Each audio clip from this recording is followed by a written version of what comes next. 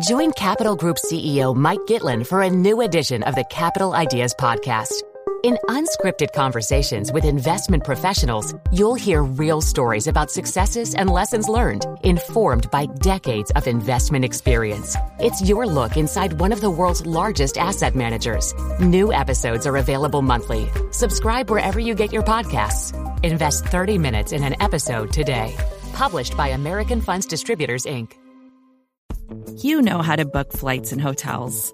All you're missing is a tool to help you plan that unbelievable travel experience. That's why you need Viator. Book guided tours, excursions, and more in one place. There are over 300,000 travel experiences to choose from, so you can find something for everyone. And Viator offers free cancellation and 24/7 customer support for worry-free travel. Download the Viator app now and use code Viator10 for 10% off your first booking in the app. Find travel experiences for you. Do more with Viator. It does seem to me that there is an honorable form of both left and right, and that there is therefore an honorable form of partisan politics that actually has a real existence in our society, even at times that can't help but be very disappointing times to any citizen, like the time we're living in now.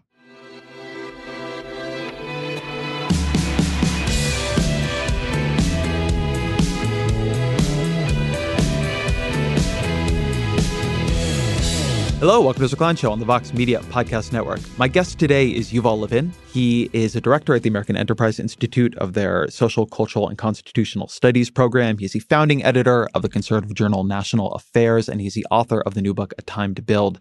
If you listened to the Nathan Robinson episode on socialism just a couple days ago, which I encourage you to do if you haven't, you heard there a lot of discussion about the ways in which socialism is, on the one hand, an ideology, a program for how you might rebuild a society, but in a more direct way for a lot of the people who adhere to it, it is an ethic, a mindset, even a temperament. And I've become very interested in the ways in which things that we call ideologies are often ethics or temperaments. Things that we think of as a temperament might be an ideology, but sometimes those two things are pulled apart. One of the reasons I want to have Yuval on the show is he's the best articulator, I think, right now, of what you might call the conservative mindset, the conservative ethic or temperament. And that is a very different thing, and an increasingly different thing, as we talk about in this conversation, from the conservative movement itself, the conservative ideology. And so I think trying to understand how those two things have diverged, the ways in which they are the same or different, it's a very important part of understanding what has happened and is happening in American politics, and also what conservatism can look like versus what it does look like. But just as importantly, in the other direction, why conservatism doesn't look like the thing that its adherents often claim it looks like or claim that it is. The other thing here is Yuval's book is very much about institutions. My book is very much about institutions. And it's a very interesting interplay of our respective diagnoses and what I would call a little bit more my pessimism than his in here.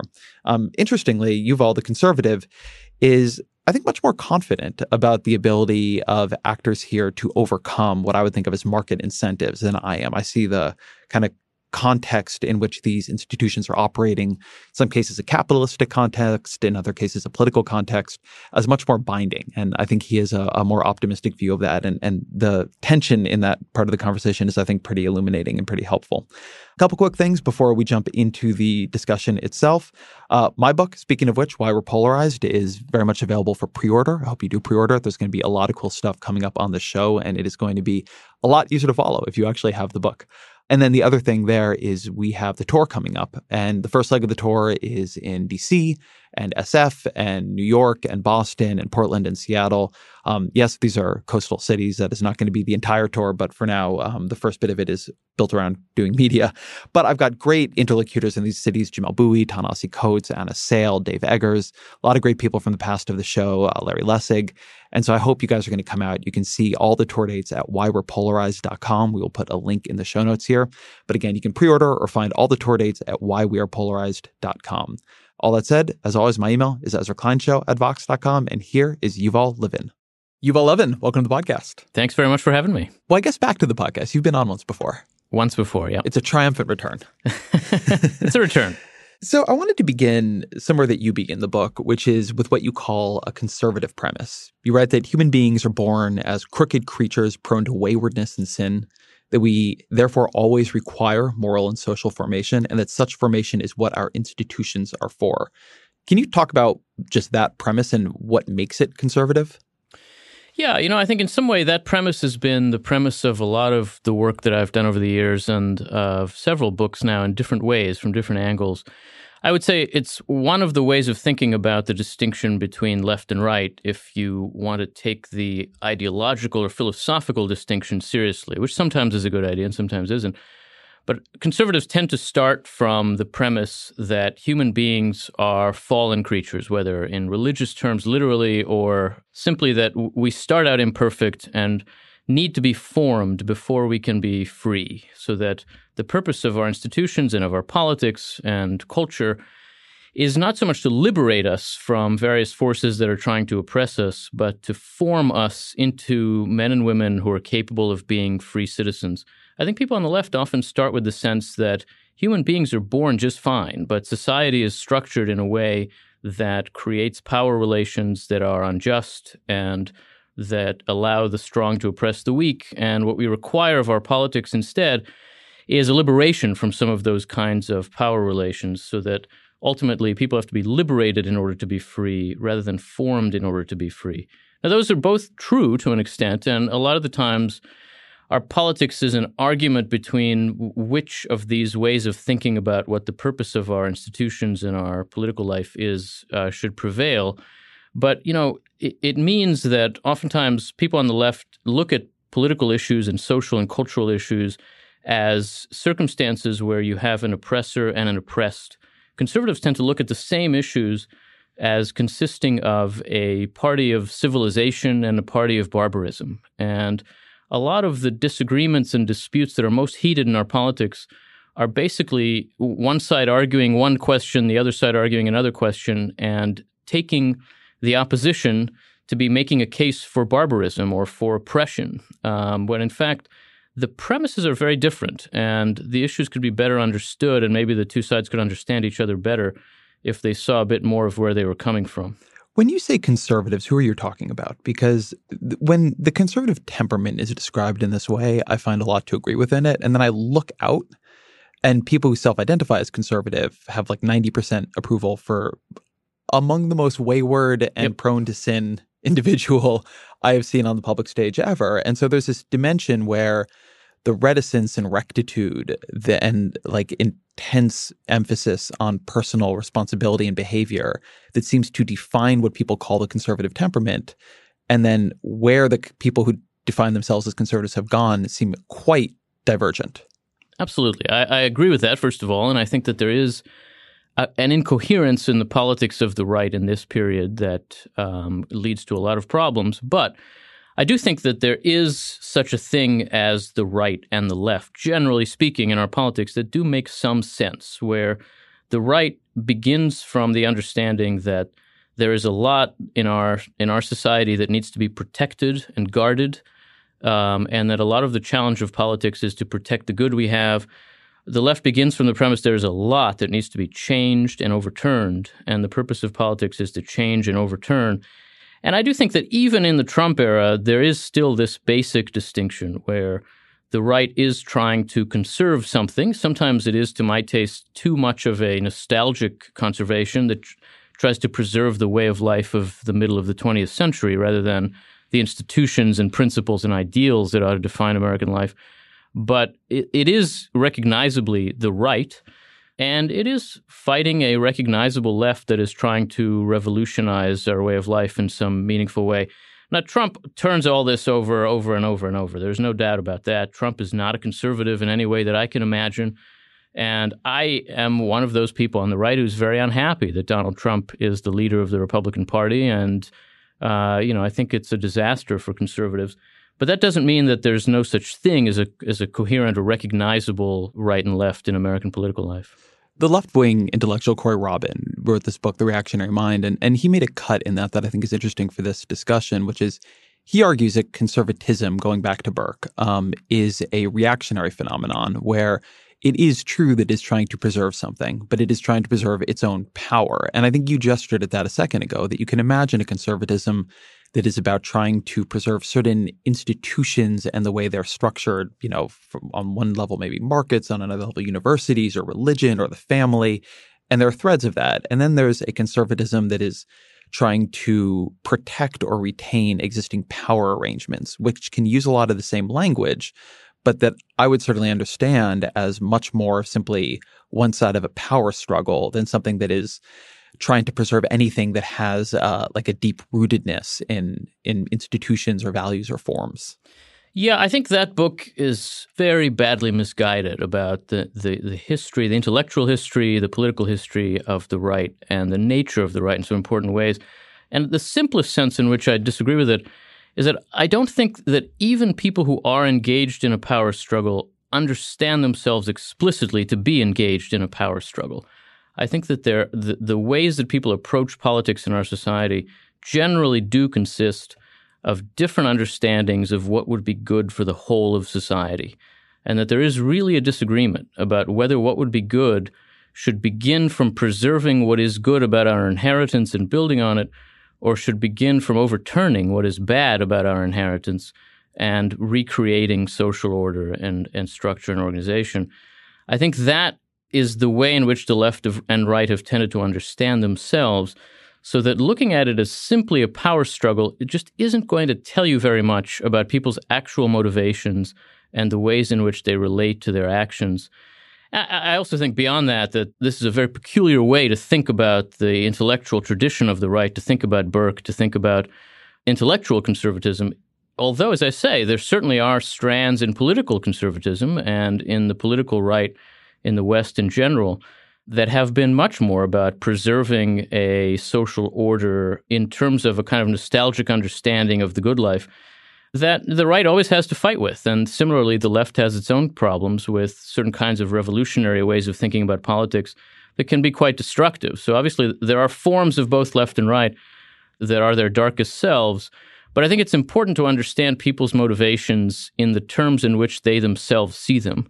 And it does seem to me that there is an honorable form of both left and right, and that there is therefore an honorable form of partisan politics that actually has a real existence in our society, even at times that can't help but be very disappointing times to any citizen, like the time we're living in now. Help me make the cut, though, between those different types of conservatives. So you've read my book, and you know that I have this sort of long chapter about demographic reaction. And I quote people like Tucker Carlson and Laura Ingraham and Rush Limbaugh and others, Bill O'Reilly, making very explicit arguments that what is happening is that a white majority is being overturned. Laura Ingraham says, this country's diversifying and none of us ever voted for that. Tucker Carlson talks about diversity as a bad thing.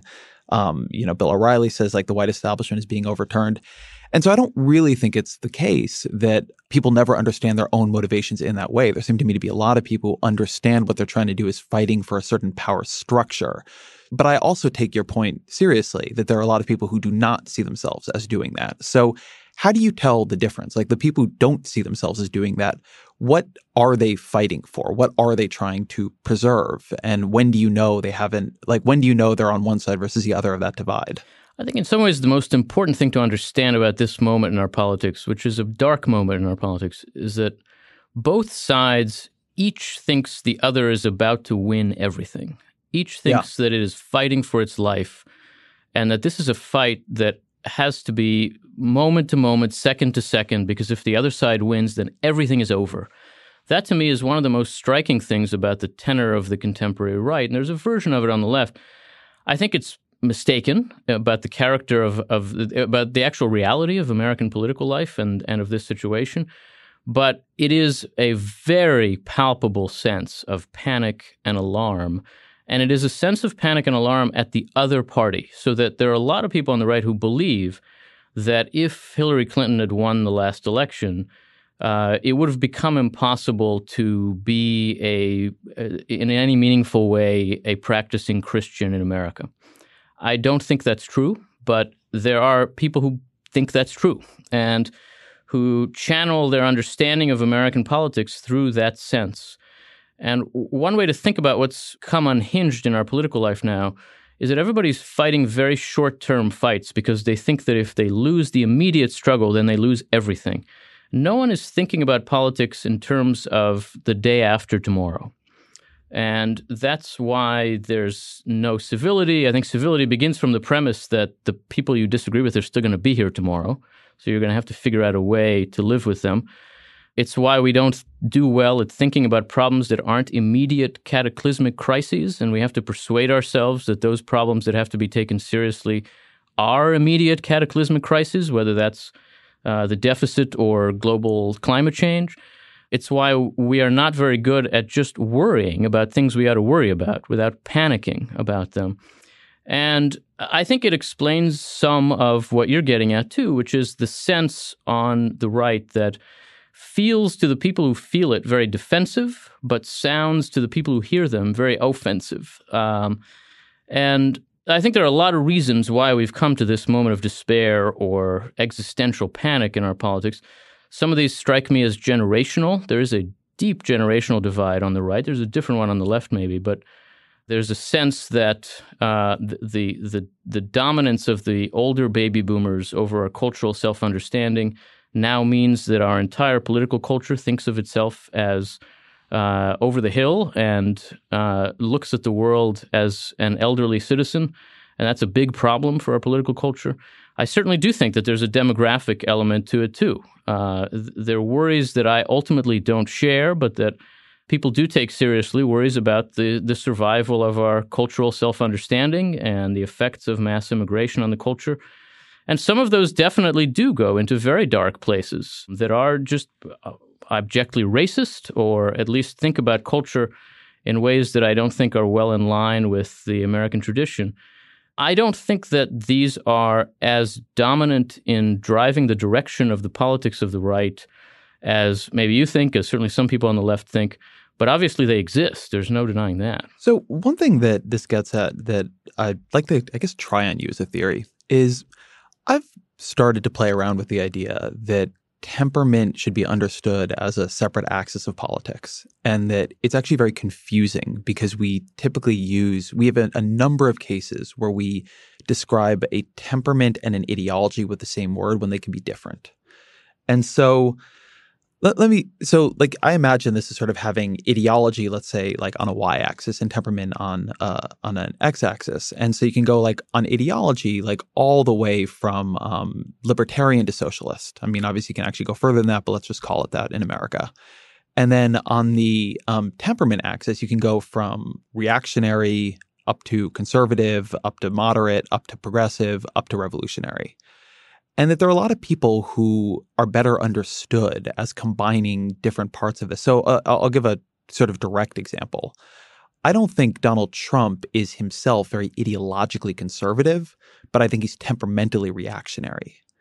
I think Joe Biden is ideologically like soft progressive, but I think he's actually temperamentally somewhat conservative. And I think Obama was in his own ways like temperamentally between moderate and progressive, even though his ideology was progressive. And that it's actually become quite confusing because a lot of people who fit into the conservative movement do not have what you would call conservative temperament. There are people on the progressive side who do not themselves have a progressive temperament. And that a lot of debates that seem like they're about ideology are actually about this temperament, about what you think society can bear, how fast you want to change it. But we have trouble front-loading those debates and disagreements because we've actually subsumed the language for that underneath ideological language. Well, I think there's a lot of truth to that, and I don't think it's a new problem or a new complexity. There's always been, I've thought of it as the axis of how fast and the axis of which way. And you can look at the politics of the West since the late 18th century, at least, since the French Revolution, as broken down along these kinds of lines, where there is a partisan divide about which way, about what the nature of our society ought to be and how it ought to change. And there is also a divide, which is not simply a partisan divide, about how fast and what kind of change our society can take. Now, there are some natural alignments between the party whose answer to which way is more conservative, is more about building on the past and being connected to the tradition, and the party whose answer to how fast is more conservative, that says change should be slow so that it doesn't break down essential social institutions and practices and doesn't break our connection with tradition. But there have always been people in the party that is ideologically conservative who are actually quite radical in the sorts of changes they want. And there have always been people in the more progressive party that ultimately wants a kind of social revolution who think that maybe it's best achieved in a gradual way, or who just are inclined to think in terms of change in a gradual way. So I think our political parties have always had these tensions within them. They might be a little sharper nowadays again because of this very confusing factor of Donald Trump, who I just don't think, I look at Trump as first and foremost and fundamentally a narcissist. I think he lives in a world where the only thing really in the universe is himself. And I don't take him to have much of an ideology. I certainly agree that the resentment he has at the fact that the rest of the world doesn't think as highly of him as he does presents itself as a kind of reactionism. He wants to tear everything down. But I don't even think that it rises to the level of a reactionary temperament exactly. And so Trump confuses a lot of any attempt to think about politics at this point. But, we shouldn't let him simply confuse us out of an understanding of the forces that are acting in our political life now, which I do think remain recognizably a debate between left and right, in which each party, as you say, also has temperamental differences within it that can affect the way that it pursues what it's pursuing. Did you know the Capital Ideas podcast now has a new monthly edition hosted by Capital Group CEO Mike Gitlin? Through the words and experiences of investment professionals, you'll discover who was their best mentor, what's a mistake they made that changed their approach, and how do they find their next great idea. Subscribe wherever you get your podcasts. Published by American Funds Distributors, Inc.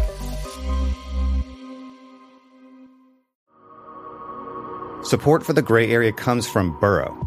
Getting the right furniture for your place can be really annoying.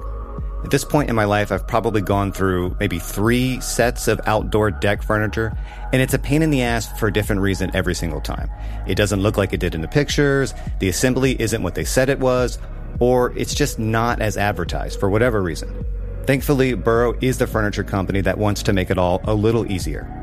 Last year, Burrow introduced their outdoor line, and this spring they're adding to it with their Dunes line, offering new seating, dining, and lounger options designed for luxury, comfort, and durability. Burrow furniture is easy to put together and take apart, so you can move or store it as needed. And it ships straight to your door for free. Gray Area listeners can get 15% off their first order at burrow.com/Vox. That's Burrow, BURROW.com/Vox for 15% off. burrow.com/Vox. One thing that seems true to me about politics right now is we're in an age that is a revival of ideology. And I think it's for some of the same reasons that we're going to get into when we talk about the institutional analysis of your book, but that this is a period compared to, say, 2005 when I moved to Washington and began covering politics professionally as a journalist, where the underlying technologies and incentives are pushing towards more ideological differentiation. There's the re-emphasis of a more, I would call it, radical Catholic right. You have a rise of a socialist, like an actual socialist left. I mean, you can go look on Twitter, and there are people who self-identify as tankies now, which is not, something that you had a lot of back in 2006. And so one thing that is happening even amidst Trump, I think he represents something more core to our politics than you do, but I take your point on it even so, is I think a much more distinct collision of ideologies. And I just had Nathan Robinson on the show, who's the editor of Current Affairs. He just wrote a book called Why You Should Be a Socialist. And he was sort of in the reverse to you, describing the socialist ethic as, or even temperament as a sort of, he uses I'm going to paraphrase the quote from Eugene Debs, where there's a lower class, I'm in it, where there's a criminal element, I'm of it, where there's a soul in jail, I'm not free. What would you say to young people listening to the show who've got a red rose on their Twitter and, are inclined towards socialism? What do you think they're getting wrong or missing about conservatism? How would you try to convert them back? Yeah. Well, there's a lot in that question. I would say, first of all, that I think that it is true that we live now in a moment where much more basic questions are open than seemed to be the case earlier in this century and in the last couple of decades of the 20th century as well, where we're debating some pretty fundamental things after it seemed at the end of the Cold War as though there'd been a kind of settlement around what broadly we might call liberalism, and the question now was how to make the most of it and how to govern it. We now are asking ourselves much more basic questions about how to be a just society. I think that's a good thing. Those questions are essential. But it's also important to understand that the world did not begin in 1989. There's a long tradition of asking these questions, and even of our politics being framed around these questions, I find a lot of what's happening on the right very interesting, where there are really fundamental debates about whether it makes sense for conservatism to be oriented around a commitment to the market economy or a kind of libertarianism, a debate about whether instead it ought to be fundamentally grounded in social and moral commitments and religious commitments first and foremost. That is an old debate. That is a debate that has been had on the right since the beginning of the modern conservative movement in America, and that happened on the right well before that in Britain and America. It's a debate that could learn a lot from the earlier iterations of itself. I think in some way you can tell a story of the American right that is a series of uprisings against libertarianism. That's what was happening on the right in the 1970s, where you had right down to Catholic integralists, and Triumph magazine and all these things that sound a lot like what we're arguing about now. Even supply-side economics actually originated as a populist reaction against libertarianism. It's a little hard to see that now because the libertarians kind of became supply-siders. But certainly then after Reaganism, both Bush Sr. and Bush Jr., George W. Bush, offered themselves as a kind of resistance to libertarian tendencies on the right. And here we are again now having this argument. I think it is a valuable argument to have. It's an important argument to have. I am on the side of those who say that libertarianism should not be the organizing principle of the American right. But I think it's important to understand that this is not the first time we've asked these questions.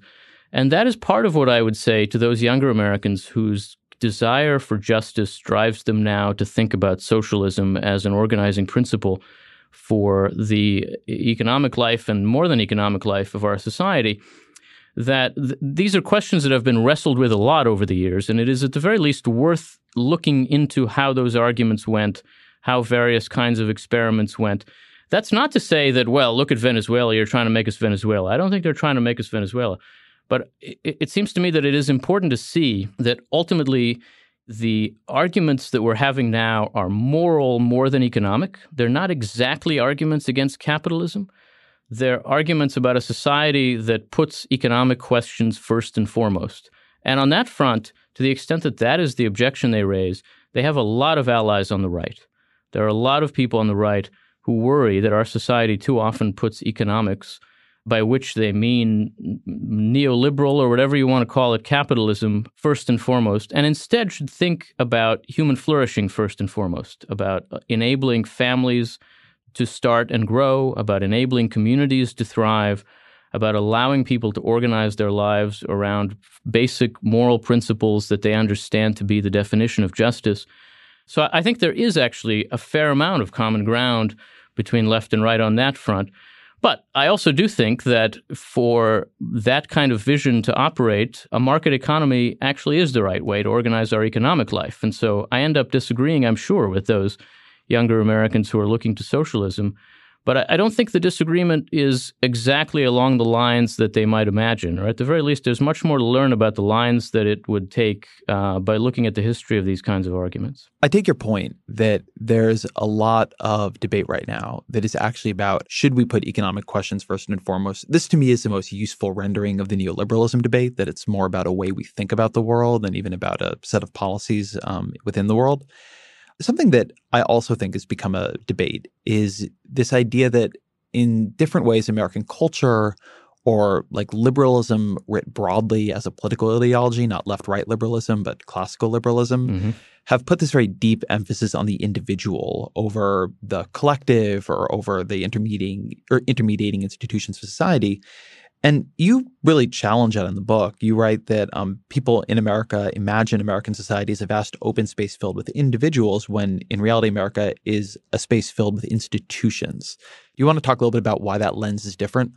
Well, I'd put it this way. I think that the actual life of our society has always been richer and thicker than the theories it has had to explain itself. So that we do tend to understand ourselves through liberal theories, classical liberal theories, which are very highly individualistic, and not just individualistic, but thin and shallow, and tend to think about the sources of legitimacy in politics through a very narrow idea of consent, and tend to think about the purpose of politics in very, very individualistic ways.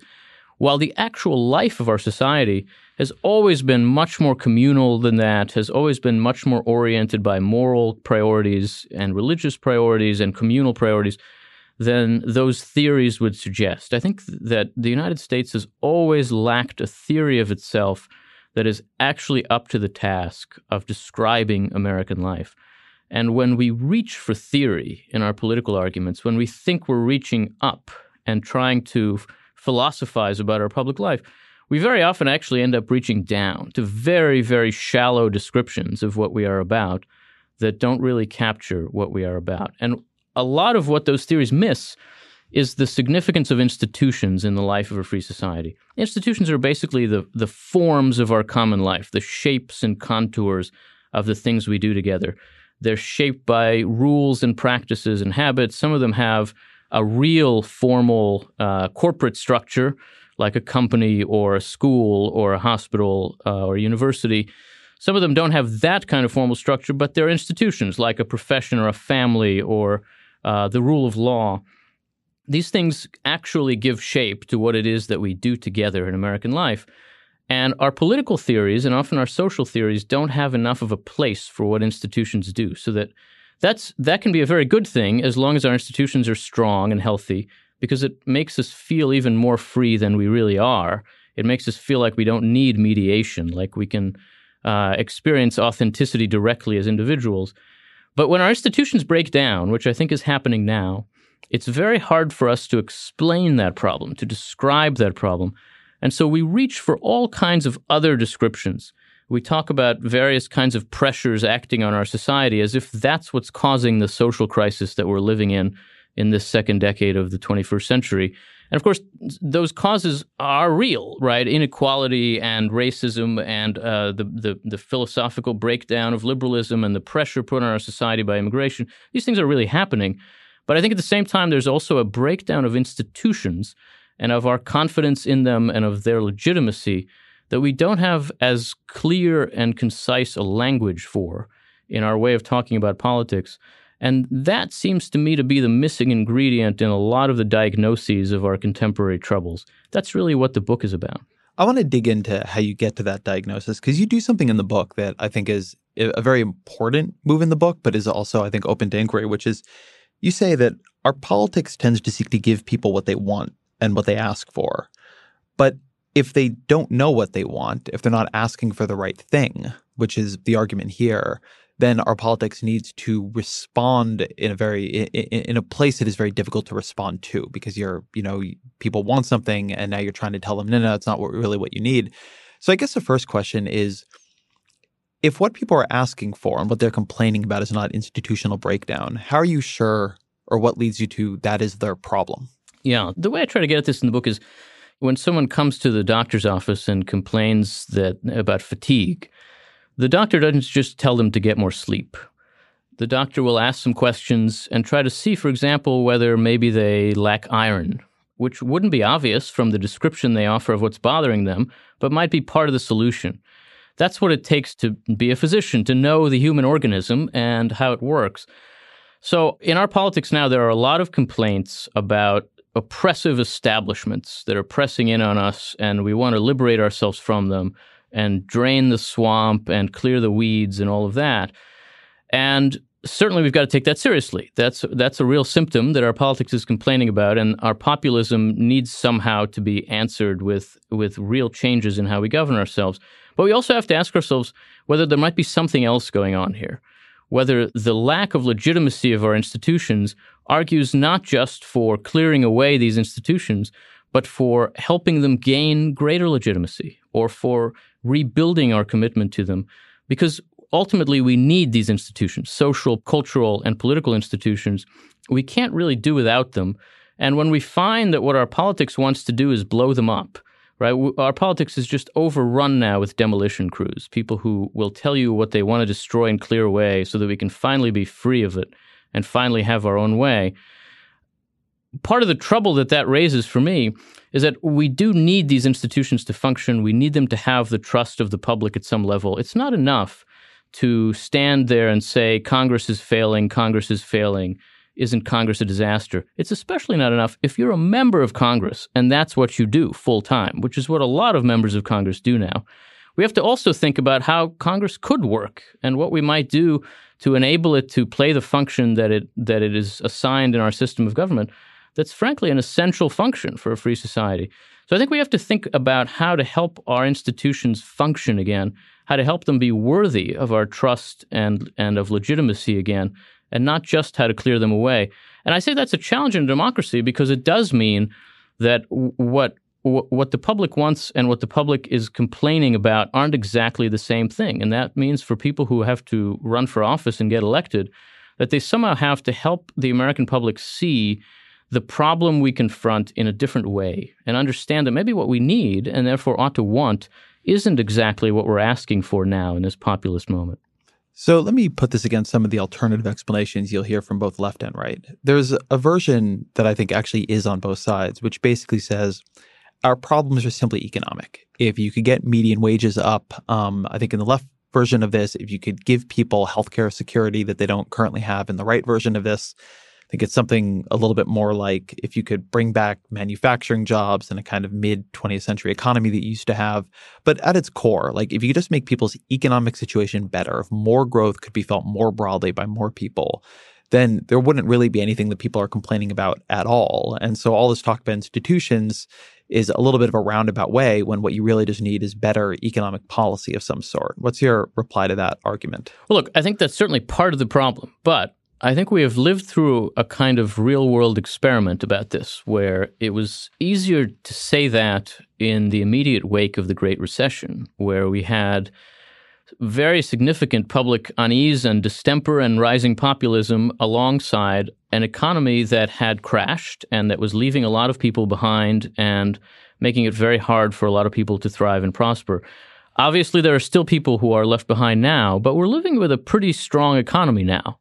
With very, very low, historically low unemployment, at the same time as fairly low inflation, at the same time as reasonable growth, not great, but okay. It is actually increasingly well distributed, that growth, including income growth. It's not spectacular, don't get me wrong, and I'm not saying that there aren't economic problems, but we haven't seen the improvement lead to a lowering of the temperature and the volume in our politics. We continue to see what seems like a much more than economic set of concerns about alienation and isolation. We continue to see a kind of polarization that doesn't seem like it's going to be assuaged by a stronger economy. So I certainly wouldn't say that there's not an economic element to what's going on and that better growth and lower inequality wouldn't help. But I don't think that what we're seeing expressed in the kind of populism and alienation and isolation and breakdown in our society is fundamentally or above all economic. I think that there's a cultural problem here that can't be ignored. And then the other version of it, which I think is probably the one I'm more of a part of, and you've seen it in my book, is that we're in this era where the parties have polarized, where you've had a kind of stacking of identities such that those polarized political identities are much more different from each other, both in their composition, who's in them, and then also in what they want to do with the country. And that all this is exacerbated, as we were talking about earlier, by this tremendous era of demographic change where the country is browning rapidly, where it's been secularizing rapidly. But neither coalition has developed a strong hold on power. So you're just in this period where you have very different coalitions that feel very antagonistic towards each other and are in a very unstable, close contest for power. And that is that tension is a thing people are feeling. That tension and difference is a thing they are reacting to. And that's where the problem comes. And there's not really a good answer for that problem, but just making institutions stronger, it's hard to see how that would answer it or even how the institutions could get stronger in that context. So I guess put simply, like, what is your rebuttal to my book? So I don't think that that's all that different from what I'm saying, but I think that it's a little bit downstream of what I'm saying. So the parties have polarized strikes me as too passive. Part of what we've seen in our politics in the last few decades is what seems like polarization that is not ideological. A breaking down into groups, but not exactly a sharpening of substantive policy differences between those groups. And I think part of the reason for that is institutional. The parties, not as abstract collections of people, but as actual institutions in our politics. The political parties exist to moderate this kind of polarization and extremism. Parties don't drive partisanship. They actually push against partisanship because the two big political parties have to run candidates all over the country. And when you have to run candidates both in Oregon and in Alabama, you're going to try to build a broad tent and try to find ways to build a broad coalition.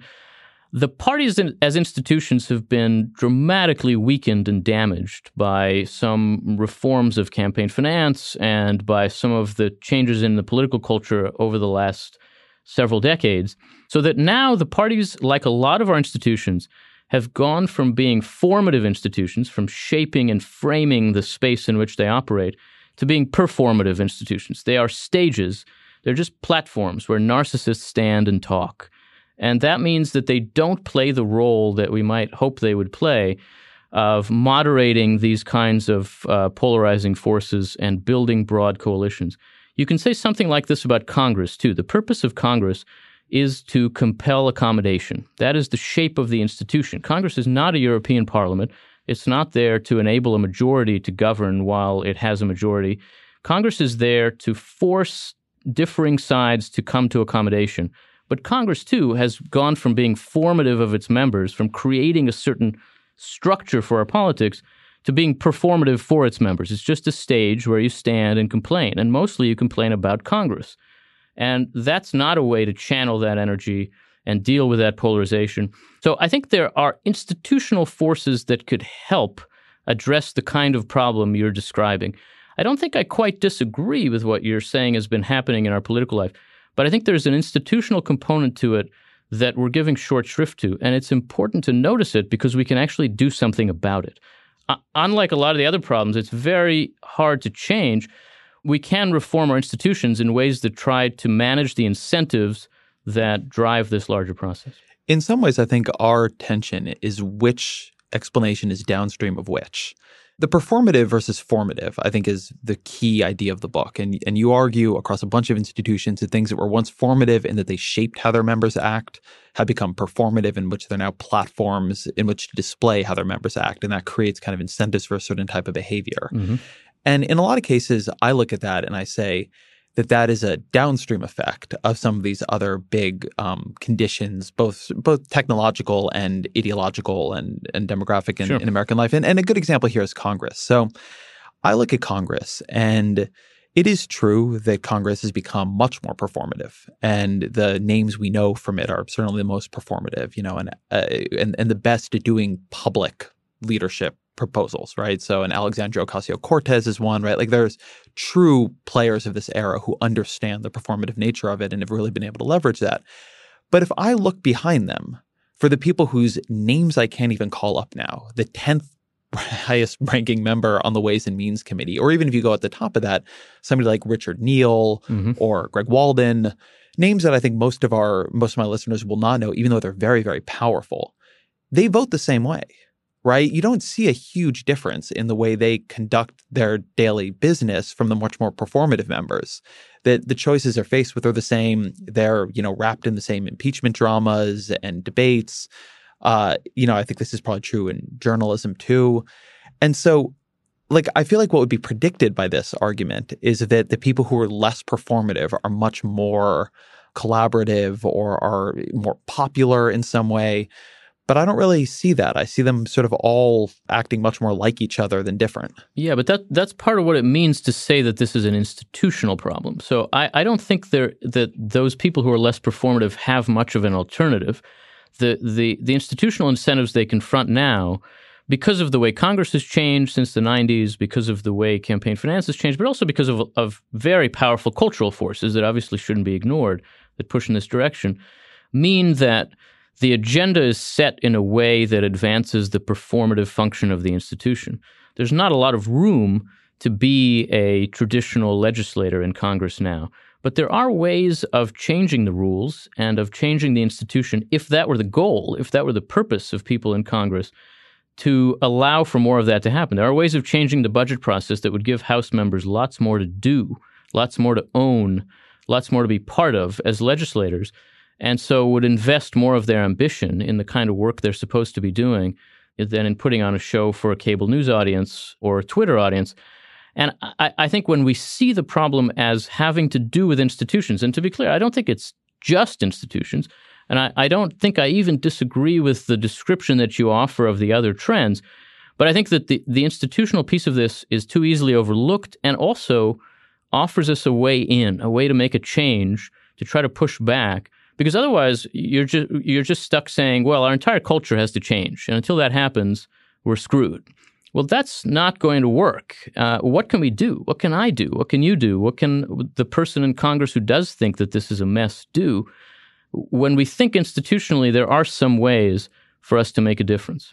Hey, I never promised an answer here. Yeah, I feel very grim about things. I feel pretty darn grim about things too. But I think that this is by no means the biggest form or the biggest version of this kind of problem that our country has faced. I think that we've seen in the past ages of institutional reform that have responded to these kinds of problems, and I think we could see one again. So the push I would make on this, and I want to be careful here because in arguing against it, I actually don't want to take away from its power. I will say that the distinction that people prefer in some collective way over time, institutions that restrain and shape their members in certain ways, I think is correct. And it made me think a lot about journalism, which is in many ways the institution said, I know best. And on the one hand, I don't think there is any doubt that trust in journalism, that journalist authority, that even sort of who we are and what we do has been hurt by how much more performative journalism has become. And by the way, I'm somebody who's benefited very greatly from that performativeness. I came in through a side door.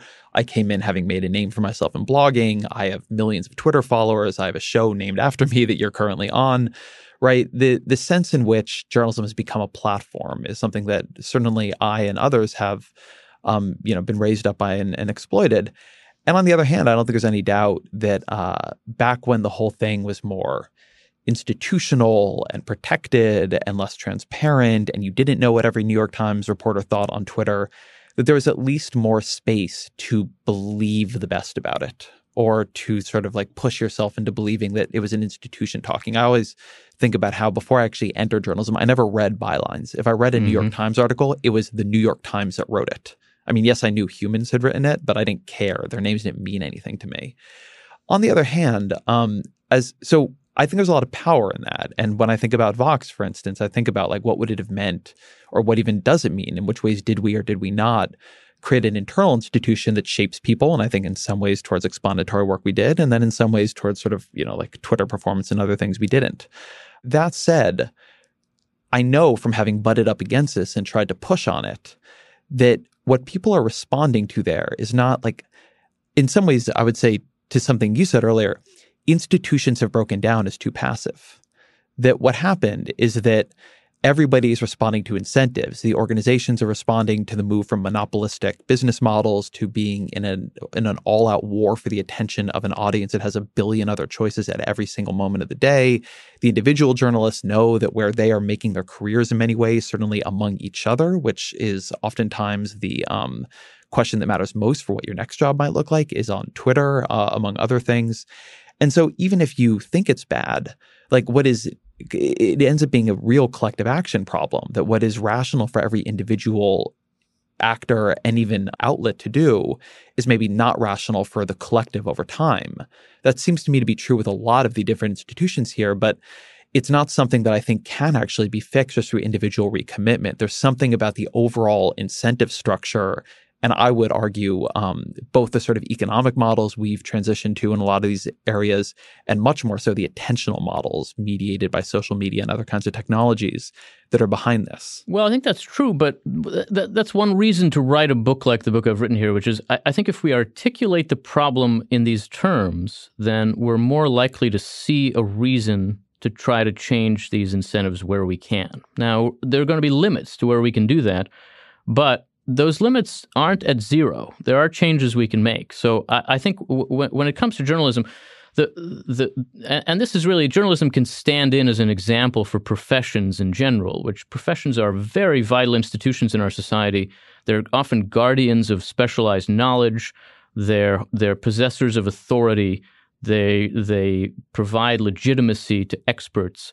And one of the enormous problems we have in our society now is a loss of that legitimacy of expertise. And one of the reasons it's happening is that I do think some important professions are giving up on their responsibility to mediate and serve as guardians of that legitimacy. And you can really see that in journalism. Journalism, a little bit like science, makes people proud of their own humility. It creates a set of norms where people say with pride, I'm not sure. This is what I know. This is how far I know it. I've tested it in the ways that we test these kinds of things. And to the best of my ability to say, these are the facts. That is an enormously powerful thing to be able to say. And to get to the point where that is what you take pride in and where that is what people trust and consider legitimate takes an enormous institutional undertaking, cultural, social undertaking. And I think at this point, journalism, or at least political journalism, is basically taking that very hard-earned legitimacy and throwing it in the garbage day after day by allowing journalists to stand outside that process and just be visible directly in an unmediated way, expressing their opinions. The New York Times absolutely should not allow its employees to be on Twitter. It just shouldn't. There is no better way to shred its authority, its legitimacy, its capacity to be trusted than allowing them to do that. And obviously there are strong incentives to let them do that. But are they that strong? I think if you see what the costs are and really come to terms with them, including in these institutional terms that I'm trying to lay out in the book, ultimately the cost of that is much greater than the benefit that they get by being on Twitter. And I just think this wasn't obvious to begin with. It should be obvious now. It's one of the things we should have learned from the last few years. And the importance, the value of the authority of the professions is such that it is now time for them to take this seriously and take some steps to push back. These are always matters of balance, right? I don't think that that these are yes or no questions. I don't think that there should be no way into journalism except through a few little tiny doors where you have to get the degree in just the right place, and that's the only way to do it. That's not right either. But we've gone too far in the other direction, where there's simply no difference between standing in the street and yelling and being a reporter at a major news outlet, because you spend most of your time basically standing in the street and yelling anyway. That's gone too far in a direction that has to be resisted. And I think to see that might be to help some of these institutions get the courage to resist it. This is a place, there are a couple different directions I want to go from this. One is, this is a place where the market is very destructive and disruptive to, I think, a more conservative understanding of the world. And there's a deep tension in that. I mean, when you talk about that particular tension in journalism, a lot of that is coming from the market. Look, I ran a newsroom for years. I know the other people who run newsrooms, or a lot of them. I have been in conversations, and I have both given the presentation myself, and I know about other people giving the presentation at almost every newsroom I know of like, stop fucking tweeting like that. Mm-hmm. And then the question comes to you, do you fire this person for having tweeted like that? The question comes, can you ban everyone? Well, what if you then lose your talent to the other people? And not only lose your talent, but you're trying to get eyeballs, you're trying to get attention, you're trying to survive at a time when it's very hard in that business to survive. And so ceding one of the central attention spaces in a business of attention getting to all of your competitors simultaneously just doesn't work, right? Like, you can run the numbers yourself and stare at it and like drive yourself crazy over it. And to some degree I did. And I know other people do. But the reason everybody ends up making the same decision here, and maybe they're wrong, but is that without the security of a really strong business model or some other really strong grounding, your power weakens, right? You just become much more buffeted by the market. And I think you can look at this in different ways. I think in many ways, politics itself has become more sort of quote unquote efficient. There are more primary challenges. There's a lot more information. Parties themselves, as you said, I don't really buy the financing argument for why they've become so much weaker. I think it has a lot more to do with information, but nevertheless, they've become a lot weaker. And so in this sort of age of weakness, their ability to like bring people into heel, say, stop doing this thing that is maybe rational for you, but irrational for the collective, weakens. And so this is one way in which the more we make things efficient, the more we like drive down the profits to nothing, the more we make sure everybody knows everything, the less actual power institutions have. I've begun to think of a lot of the things that used to look to me like inefficiencies as being space in the system where judgment could act. But the more we grind out inefficiency, the more it just turns out you weaken any player who is not sort of directly, immediately responsive to short-term interests. Yeah, I think there's a lot of truth to that. And it's not just the market, right? I mean, you mentioned it yourself in talking about politics. There's an idea that mediation is inefficient on the one hand in economic terms, or mediation is inauthentic in more political, cultural terms. And in a lot of ways, what I'm defending here is mediation. That's what institutions do. And mediation is essential. Now, again, it's a matter of degree, and they can go too far. But it is enormously important that we see that there is a deep need for integrity in a free society. And I actually think at some level, there is also a market for integrity. Certainly in journalism, there's some market for integrity. Now, I don't know that that market is going to be enough to create business opportunities that will overwhelm the incentives to drive people to Twitter. But I think that there is a lot of dissatisfaction now with the status quo, and that seems to me to be something to work with. We have to ask ourselves, what is it we're unhappy about here? Why does the public not have confidence in the media? And there are ways to make things better. They don't have to be dramatic, absolute changes that overturn everything. But I think we have to think about what direction we ought to be pushing in. And the direction we ought to be pushing in seems to me to be mediation. Now, some of these are going to be very difficult. I make the argument in the book against excessive transparency in Congress, for example. And good luck making that argument. The idea that committee work would be much more effective if it were not televised strikes me as obviously true and impossible to articulate by a politician. If you talk to members of Congress who are on the Senate Intelligence Committee, for example, they all say that's their favorite committee. They love the work they do there. And the reason is basically that they can talk to each other, and Republicans can talk to Democrats, and they're not on television constantly so that they don't constantly have to be putting on a partisan performance. And so my answer to that is, well, maybe the Finance Committee should work that way. I think it would work better, but it is a very, very tough case to make because the assumption in our political life is that absolute transparency is always good. Congress is an institution that exists to bargain, and bargaining is impossible to do in public. Yeah, this is a catch-22 in a way that particularly the more these institutions weaken, the less authority and power they have to change direction. Exactly. I think a very good example of this is actually political parties and primaries. So in 2016, you have, I think, a very clear example of why it is you might have wanted to have party elites exerting at least some level of gatekeeper control on your party, which is to say that I think in another context, and certainly in the party convention smoke-filled room context, Donald Trump never has even a shot of winning the primary, right? It's not unknown in American or political history that demagogues can win, can amass popular support. But that's one reason we built institutions where popular support was not the only way to come through, and certainly not unrepresentative kinds of popular support. But at the exact same time that happened, what you saw on the other side, right, and particularly Democrats looking at the Republican primary would probably be the best position to say, oh, we don't want that to happen to us. What they did, because there's a lot of anger from the Bernie Sanders wing about what had happened in the primary, though Bernie Sanders did not win either. Like, Bernie Sanders was not stopped by superdelegates. Hillary Clinton won both more regular primaries and regular delegates, but they weakened their superdelegates. So now superdelegates can only act on the second ballot.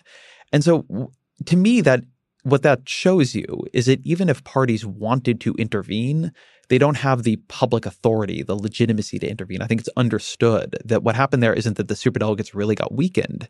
It's that the party was already so weak the superdelegates couldn't even be used, at least not on a first ballot way that people would feel took something away from them. And so there's this way in which you have a circular problem of the institutions need more trust to be able to make the decisions that, at least in this analysis, would allow them to be more trusted. But by not having that trust, they don't really have a shot at making those decisions. Yeah, I think that's true up to a point. The parties aren't public institutions. They don't need everybody's assent to make these kinds of changes. And the parties have incredible leverage that they don't use, they're barely aware of. Each of our two parties owns a banner that gives its possessor the right to 45% of the vote in the presidential race. Just being the Republican candidate means you start at 45% on Election Day. That is a huge source of power and leverage. And it is also a huge source of, it ought to be an object of responsibility. The Republican Party should have been much more concerned about the fact that it held in its hands 45% of the vote on Election Day, and should have thought about what that meant and required of it in the process of nominating a presidential candidate. There was a massive collective action problem in 2016 where there were people the entire time, all the way through, standing on the side screaming, "What can we do about this? We've got to stop this." And those were the people who would have had to do something about it. And they understood themselves as outsiders rather than insiders. And I think this is another way of describing the same problem. A lot of people in our institutions want to behave as though they're outsiders without power rather than acting like insiders with responsibility. This is what, I mean, when you see President Trump tweeting, complaining about the Department of Justice, the reaction we all should have is, well, the Department of Justice works for you. You should resolve this with a phone call and not stand outside as if you're a commentator. Maybe it's a good thing that he doesn't seem to know that or be capable of doing that. But Donald Trump wants to be an outsider. That's the source of his power. A lot of members of Congress want to behave like outsiders. And I think the people who have some power in our parties also wanted to see themselves as outsiders commenting on events, rather than take themselves to be the people with responsibility to actually stand up and do something. I think they have more power than they think. It's not that it would have been easy. It's not that it would have been simple. And there certainly would have been real challenges of legitimacy in anything that they tried to do to take some control of the nominating process back. But what really are these two parties if they're just platforms for people to see who can gain the most attention and get the most free press, and by that get access to 45% of the vote? I don't think it makes any sense for the Republican or Democratic parties to understand their roles this way. They have a real responsibility in our system. But that exactly is it. I mean, maybe this is where I am somehow more conservative and pessimistic in a way, but that I think you just described to a large extent what the parties have become. I think a theme here, and you mentioned that you take it on directly in the book, is the role of transparency. And something that I would say, I guess kind of made this argument so far in our conversation, but that the way transparency is moved is not simply an ideological phenomenon, but a technological one. Yes. That we keep building technologies that make things more transparent. That once you had television cameras, it was only a matter of time before they came into Congress. Once you had the internet and social media in particular, it's only a matter of time before everybody moves on to that and all the politicians are there. And, Donald Trump, I don't think Twitter is exactly why he won, but I don't think he wins without Twitter. I think he needed that sort of alternative communications medium to control the traditional media in the way he was able to do. And so I think that was one of the places where I had the most trouble imagining how we implement some of the approaches in your book, because I think the technology is sort of only going one way. It's only going towards more information delivered faster and in ever more vivid constructions, such that everything just becomes more and more transparent. But, as you say, that our institutions aren't necessarily worse than they are, but you can really see the ways in which they maybe were always bad, and then they become worse than they were. I think this is too fatalistic. We're not simply at the mercy of these technologies. They're new, and so we are not television, but some of them are new, and we're learning to live with them. And over time, we learn to live with them in ways that are gradually more constructive. So it seems to me that we can't simply say, well, the technology's there, and so this is going to happen. We have to ask ourselves, what should the rules be, and what should the norms be, and how should we behave given that this technology is here? One example that I use in the book is in thinking about journalism in particular, is to look at the political journalism of the early republic in America, which was in some ways, a lot like 21st century American political life, where, again, there were very low barriers to entry to journalism. Basically, anybody could sort of start a newspaper in one of our major cities. At the beginning of the American Republic, you see partisan newspapers pop up to basically convey partisan news and make the case that one party or the other wanted made. It was very, very hard to tell what to trust and what was really going on. Conspiracy theories, I mean, we think it's bad now. It was much worse in the late 18th, early 19th century in American politics. The kinds of things that were said and widely believed about what was happening in our politics. And over time, American political journalism actually did change in ways that pushed against this some, that professionalized some, and that mediated some. It didn't change entirely, and these problems didn't go away, but they became less bad. And I do think that it's possible for us to think about ways that might happen again, because in part, I think there is a market for that. And in any case, there's a need for it. And so it's incumbent upon us to try to find ways to use these technologies more responsibly. There's nothing inevitable about our politics drifting onto Twitter in the way that it has. It's entirely imaginable that it could sort of drift back out of it, because a lot of people who spend all day on Twitter basically don't like it and find it disgusting and despicable. And, there is a collective action problem, but there's also such a thing as collective action, and recognizing the nature of the problems we face could help us see our way to, again, changing the balance, not fundamentally transforming our way of life here, but pushing back a little bit against the worst excesses that make our politics so intolerable just now. Support for the gray area comes from Greenlight. If you're a parent of teenagers, you might be starting conversations about money management and financial literacy. So often, the best way to learn is to do. But when it comes to money, there can be real consequences to learning the hard way. That's where Greenlight comes in. Greenlight is a debit card and money app made for families. Parents can send money to their kids and keep an eye on their spending and saving. And kids and teens can build money confidence and lifelong financial skills. My kid is way too young to talk money with, thank God. But I have a colleague here at Vox that uses Greenlight with his boys, and he loves it. If you want to help your kids learn about money, consider Greenlight. It's a convenient way for parents to raise financially smart kids and for families to navigate this stuff together. Sign up for Greenlight today and get your first month free at greenlight.com/gray area. That's greenlight.com/gray area to try Greenlight for free. Greenlight.com/gray area.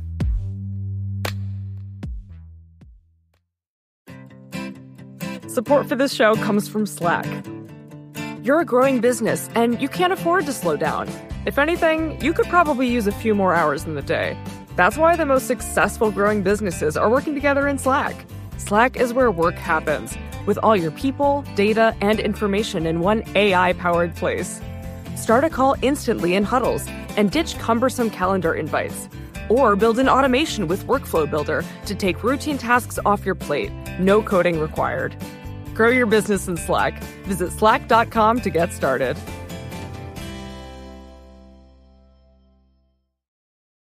So give me some of the more optimistic version of where things go from here. Like, tell me a story that for you leads to, I don't want to say like utopia, but some level of institutional renewal. Like, what are some of the decisions that get made or policies that get passed that just lead to some of this getting sort of back on a better track? Right. So there's no utopia. I'm a conservative. There's not even optimism. There's hope.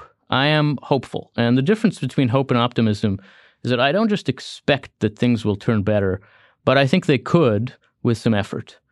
And at the center of that, from my point of view, is what I take to be the great unasked question in our public life now.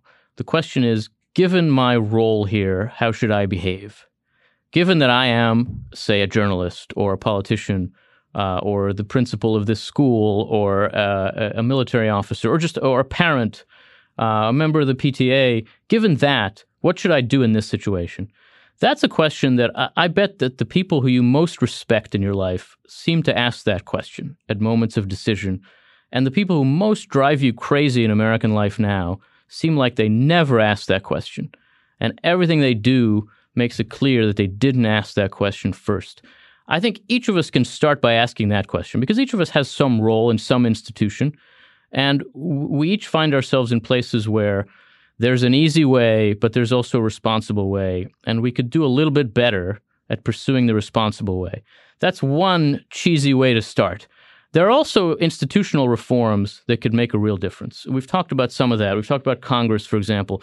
I find that members of Congress, I spent a lot of time with Republican members of Congress in particular.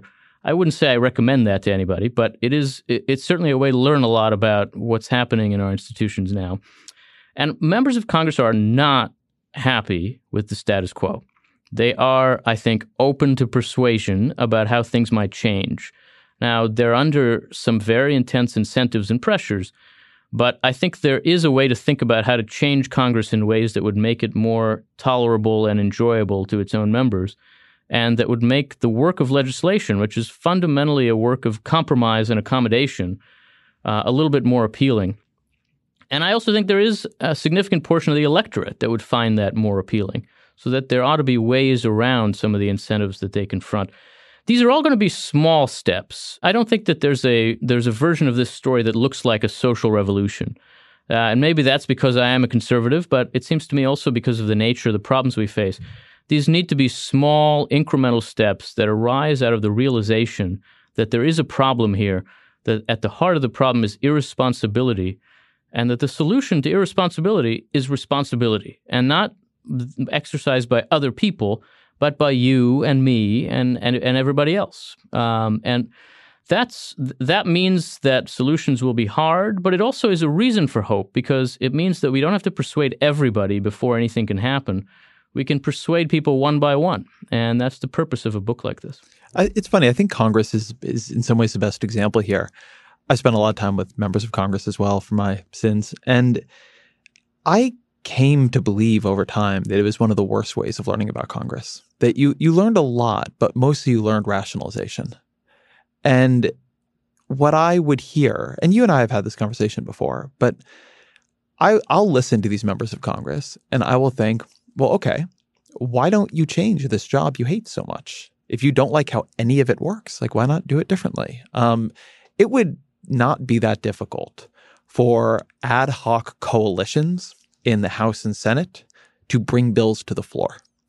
Like, this is a point that people like James Wallner make and others, but if people wanted to disrupt Congress so that, Michael Bennet and Mitt Romney just came out with a very good, I think, basic income for children bill. Like, it is a bipartisan tax bill that is like the first really good piece of bipartisan tax legislation I've seen in a minute. And the two of them have plenty of possibilities for leverage, like if they wanted to force a vote on that bill. I expect they will not. I think it is great with it. I do not want to put them under the microscope because here they are doing something good. But there's a lot of things that come up like that where I look at it and I think, well, why don't you just force it? I mean, we saw how few members of the House it took to basically force John Boehner out of the speakership. You did not need more than a couple dozen Tea Partiers to keep calling the question on him. And there are ways to do discharge petitions and other things. There's a lot of going along to get along in Congress. The amount of time members of Congress spend complaining about raising money, well, they could change it. They could change how that works. And they don't, in part because they, benefit from some of it, in part because they're worried about what will happen if they stay out of line. But it is very hard listening to them to at least hold my belief in members of Congress as individual actors, because they sound like individuals when you talk to them, and then they act like automatons when they turn away from you. They act as like expressions of party and forces. And maybe I've just overabsorbed that lesson. That's why my book is so much about institutional forces as shaping individual decision-making. But it's just made me very pessimistic. Like, nothing will make you more optimistic about the possibility for change than talking to some members of Congress about how much they hate how things are. And then nothing will make you less optimistic about it as seeing what happens after you walk away from that conversation. Well, I think I would temper that a little bit with some patience and some history. I worked on Capitol Hill in the late 1990s, which in some ways was a completely different world. One of the striking things to me about members now is actually just how few of them were there then and have seen any form of Congress other than this one.